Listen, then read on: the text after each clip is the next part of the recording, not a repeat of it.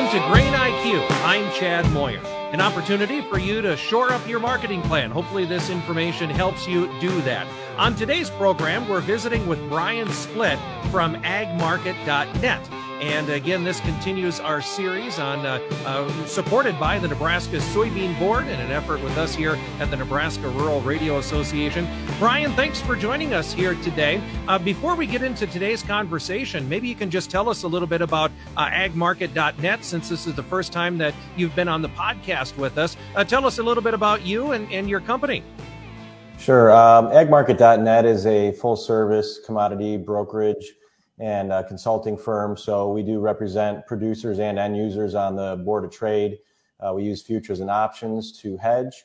Inevitably, as you build a relationship with clients, they may want to do a little speculating. So we can offer that as well, within risk parameters that we help establish with the client directly. Consulting is done on a per acre basis, and that involves using our app to really track your input costs that may arise through the course of the marketing year, track sales, track your break evens. And so that's a little bit more full service, hands-on approach. The company was established a little over 4 years ago with partners being myself, Matt Bennett, Jim McCormick, and Bill Biederman. We have decades of experience in the industry, decades of experience in actual farm management and farming itself. So if you have any questions, you can check us out online at www.agmarket.net. We do offer some intel for clients only, but you can get a trial for a few weeks of that. You can also get a trial at agmarket.app of our app that we use, and we'd be happy to walk you through that as well. Sure. Just some thoughts about putting together a marketing plan, like you said, on an individual basis. In the years that you've been in it, you've worked through, and some of the experiences you've had that way. Well, I think the easiest thing about putting together a marketing plan really should be, and maybe it's not for some, but it should be kind of following along with what your cost of growing your crop is. And, obviously we don't know what the final yield will be. We can make some assumptions very early in the growing season, maybe just using APH. Generally, producers will outproduce their APH year to year, but you have to make some assumptions ahead of time. And then you can always change those assumptions as the marketing year rolls around. You get into July, you get some rains at a good opportune time, maybe you up your yield estimate. But the easy part should be keeping track of all that and then managing that through the course of the year. Now, I would say the difficult part sometimes can be the execution and staying disciplined.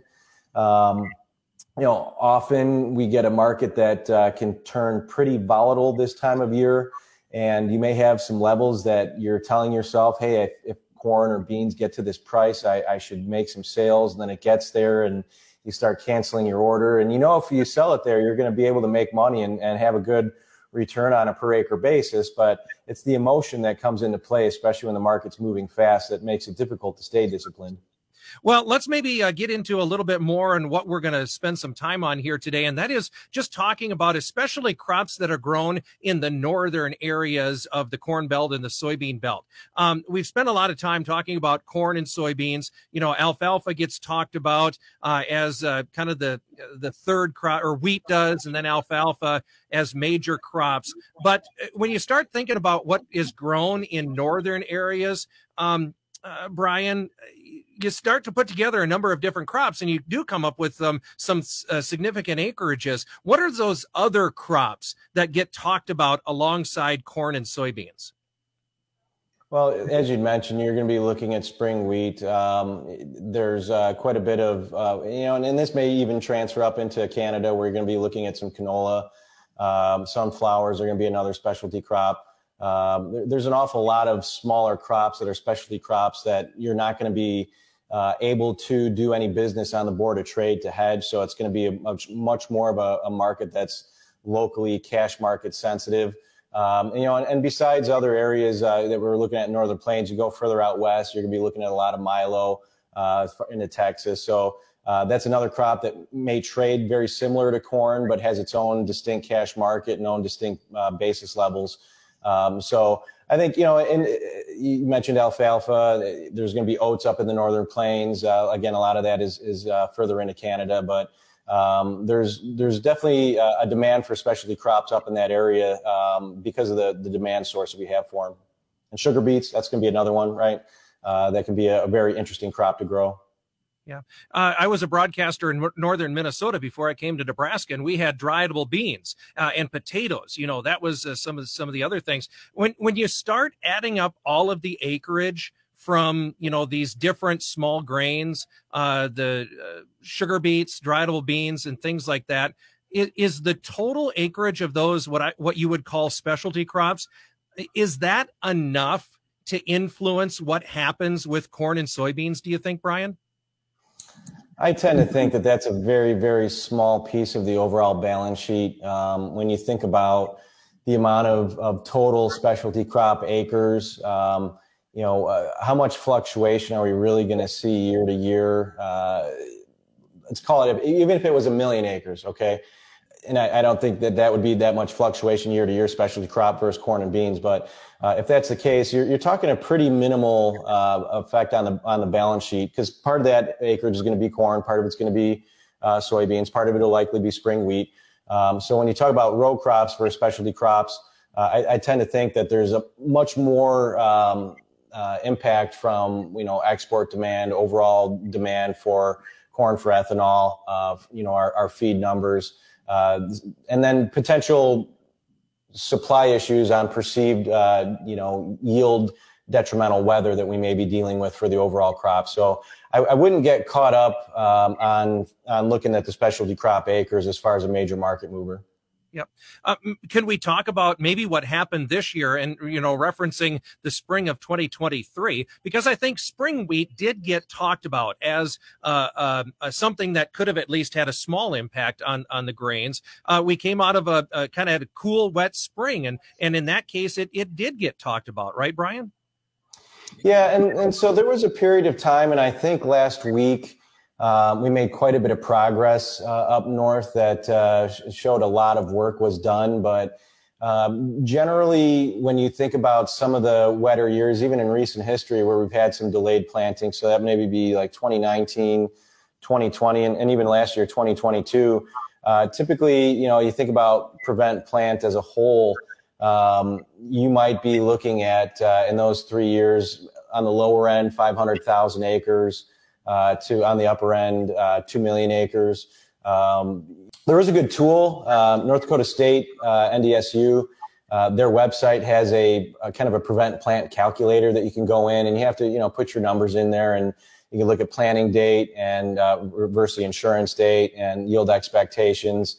And it'll give you a pretty honest outlook of whether, you're still better off planting past your insurance date versus taking the prevent plant. Now, there's a couple things to remember. You have to have the ground planted at least one of the last 4 years in order to have that ground eligible for prevent plant. So most of this area should be eligible. But then you're going to be looking at, again, this calculator. And I think most producers will want to plant anyway if they can have a shot at growing a crop and trying to maximize the yield. They'll take that over the prevent plant, because you still have to, do a cover crop or weed management. So it's not like you just take the summer off and la-di-da, the next couple months. Yeah. So let's take a scenario, and this would just be a what if. What if in some of those specialty crop growing areas, what if we get late enough that those crops can't get planted? If it's sunflowers or sugar beets or whatever the case, do those acres end up as a corn or soybean acres? Is there enough history to tell us if we could add acres to some of the major crops then? I don't have the historical data to suggest one way or another, but my first initial thought would be that if the specialty crop just could not get planted, that it would likely be put into soybeans if something was going to go onto that ground. And just thinking, because you can get away with planting soybeans a little later, is that kind of the thought? Yeah, and I think that's part of what's been going on in the recent market dynamics. If you think about what's been kind of the weak leg here recently, we've seen corn come off the lows, we've seen the wheat market come off the lows, or at least stabilize. Yet the soybean market, new crop soybeans, have made new lows for the move as recently as today. I think we traded down to, what was it, like 1163 or 63 and a quarter, somewhere in that area. So I wonder if maybe this market is pricing in a little bit of late soybean acres coming back into play here. Okay. You mentioned before about the prevent plant situation that takes place in the northern plains. Does that offer any impact to corn and soybean marketing? And I'm just thinking that, like what you said, the way you have to deal with prevent plant in the northern plains, is there any dynamic about that can give us insights into what to watch for, maybe if there is or is not marketing opportunity because of that, Brian? Well, I'm going to answer that question in maybe a different way, because I do think the way that the producer in North Dakota, for example, markets is different than how a producer in Iowa or Illinois may market. And that is due to the rather consistent possibility of prevent plant, the rather consistent concern of maybe possibly being over marketed, depending on yield potential through the growing season versus a producer in Iowa or Illinois. So I think the producer in North Dakota, or the producers that I work with in North Dakota, are probably much less likely to aggressively market physically, whether that's forward contracts or hedge to arrives. Those are physical commitments to the elevator or wherever you're delivering to. And much more likely to be nimble. And by nimble, I mean either making sales using futures, where if they feel like, hey, maybe we have some good sales on at $6, but I don't know if I'm going to get all this crop planted. So I might feel like we're overhedged. Maybe we should take off, 10, 15,000 bushels of our sales just so we can continue to stay lined up with where I feel my production might be. Or maybe it's simply using some type of a put strategy so they know they have a worst case scenario established as far as a floor. But again, my producers further north tend to make much less commitments physically early in the game and then do much more aggressive physical marketing come fall when they know their bushels, and then we'll lift hedges or do what we need to do in conjunction with those physical sales. Now, as far as is there opportunity, I think there's always possible marketing opportunity when you have prevent plant in a wide sense. So if we had much more acres at play this year, think maybe like a 2019. That was a type of year where it wasn't just one area of the Midwest. It was a large swath of the Midwest that was seeing flood conditions. And so for people that are in tune with the market, we were watching this and saying, wow, how are they still selling corn and beans down every day when we got all this flooding going on? And then all of a sudden it was like the fund manager woke up one day and realized what was happening, and then we took off. And then we really didn't see the USDA recognize the yield detriment that did to the crop till about a year later on the September stocks report, a year after that crop was grown.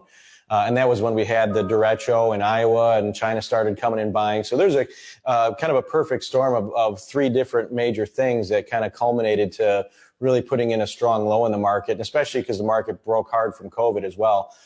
So I think a year like this, when you've got maybe some minor pockets of prevent plant, maybe that provides some local basis opportunity.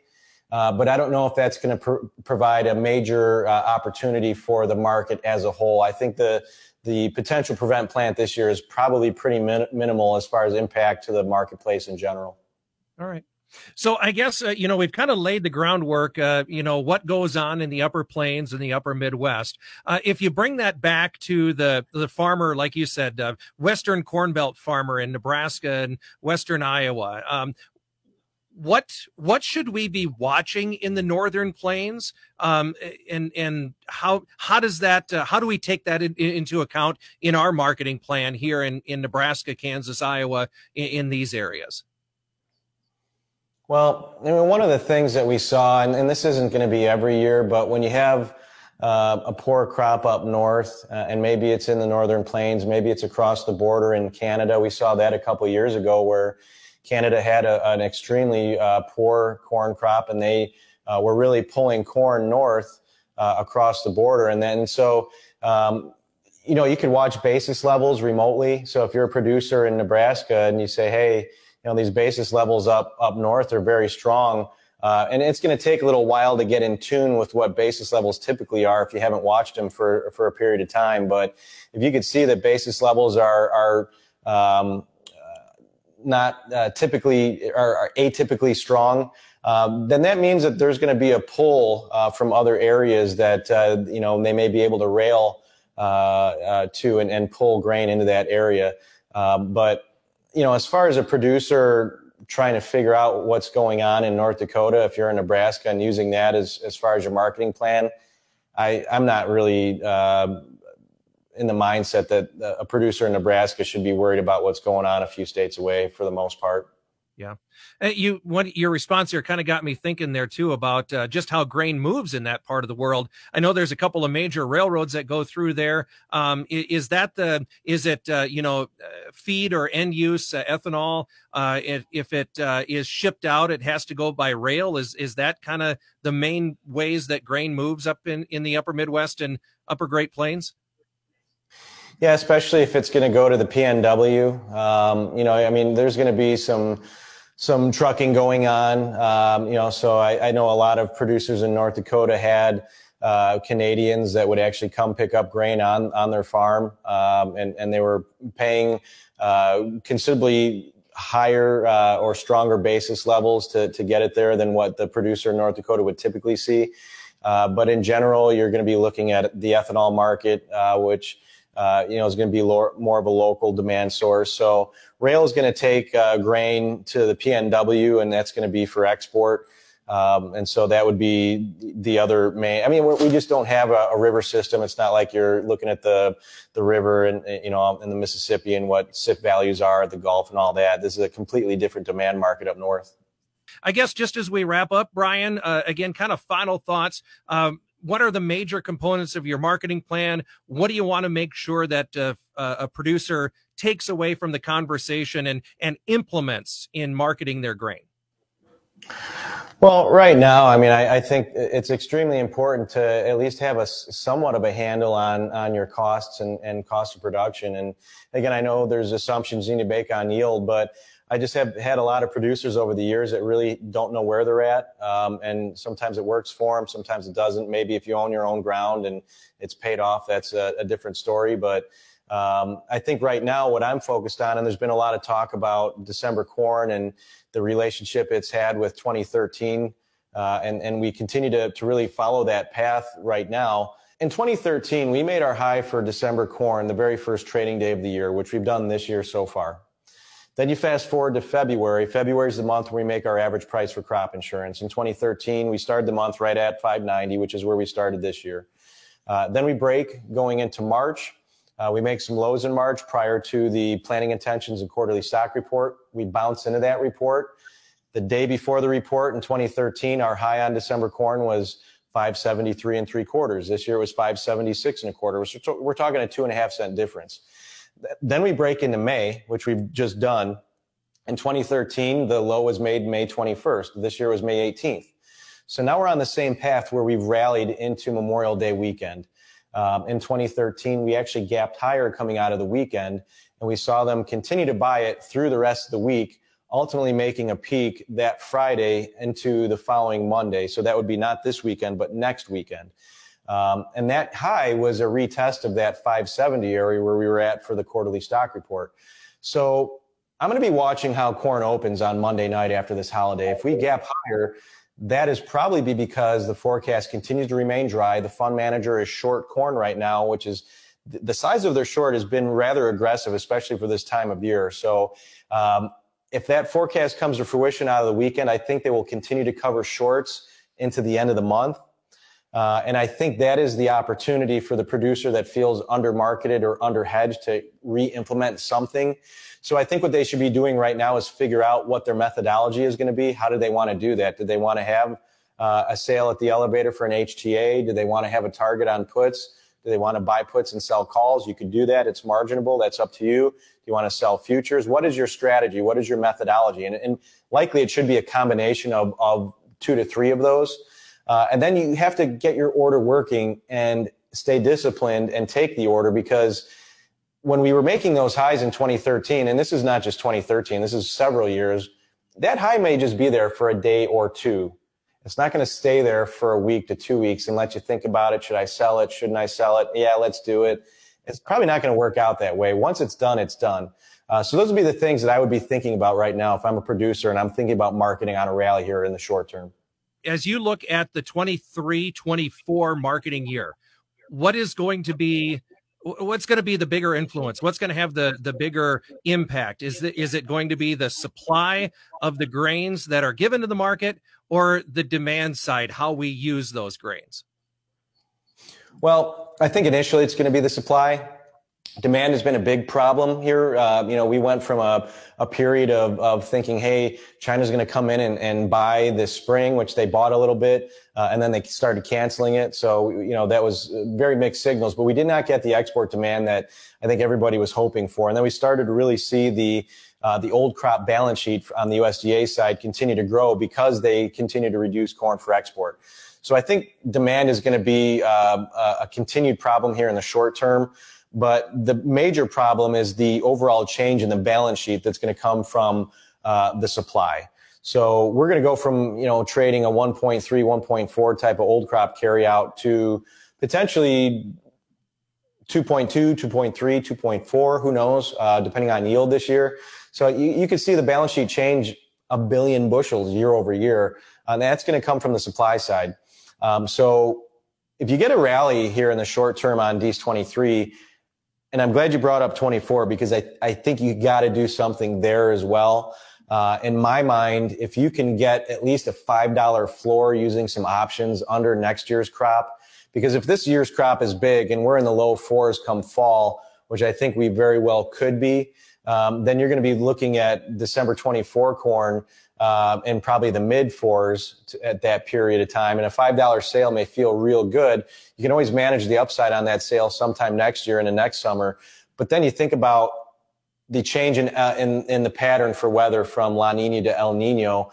And if that's the case, you could have some good back-to-back crops, hemisphere to hemisphere, which we could be in an even worse scenario come fall of 2024. Now, granted, input costs should come down, and that might make it a little bit more manageable. But if I can get a good floor now and then hopefully be paying some lower input costs next fall because of a declining December 23 board in the low fours, if that's what comes to fruition, I think you're going to be in a pretty strong financial position as we go into the next year and a half. All right.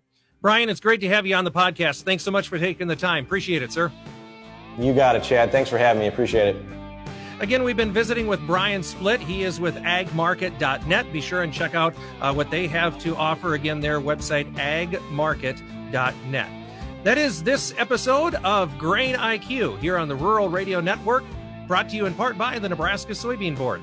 Chad Moyer reporting. Grain IQ is a production of the Nebraska Rural Radio Association with support from the Nebraska Soybean Board. It is brought to you in part by Nebraska soybean farmers and their checkoff. Grain IQ is hosted by Chad Moyer and produced by Rebel Saklocha. It is written and edited by Alex Makovica. Our project manager is Bryce Duskett. You can listen to Grain IQ on Spotify, Apple Podcasts, or online at ruralradionetwork.com.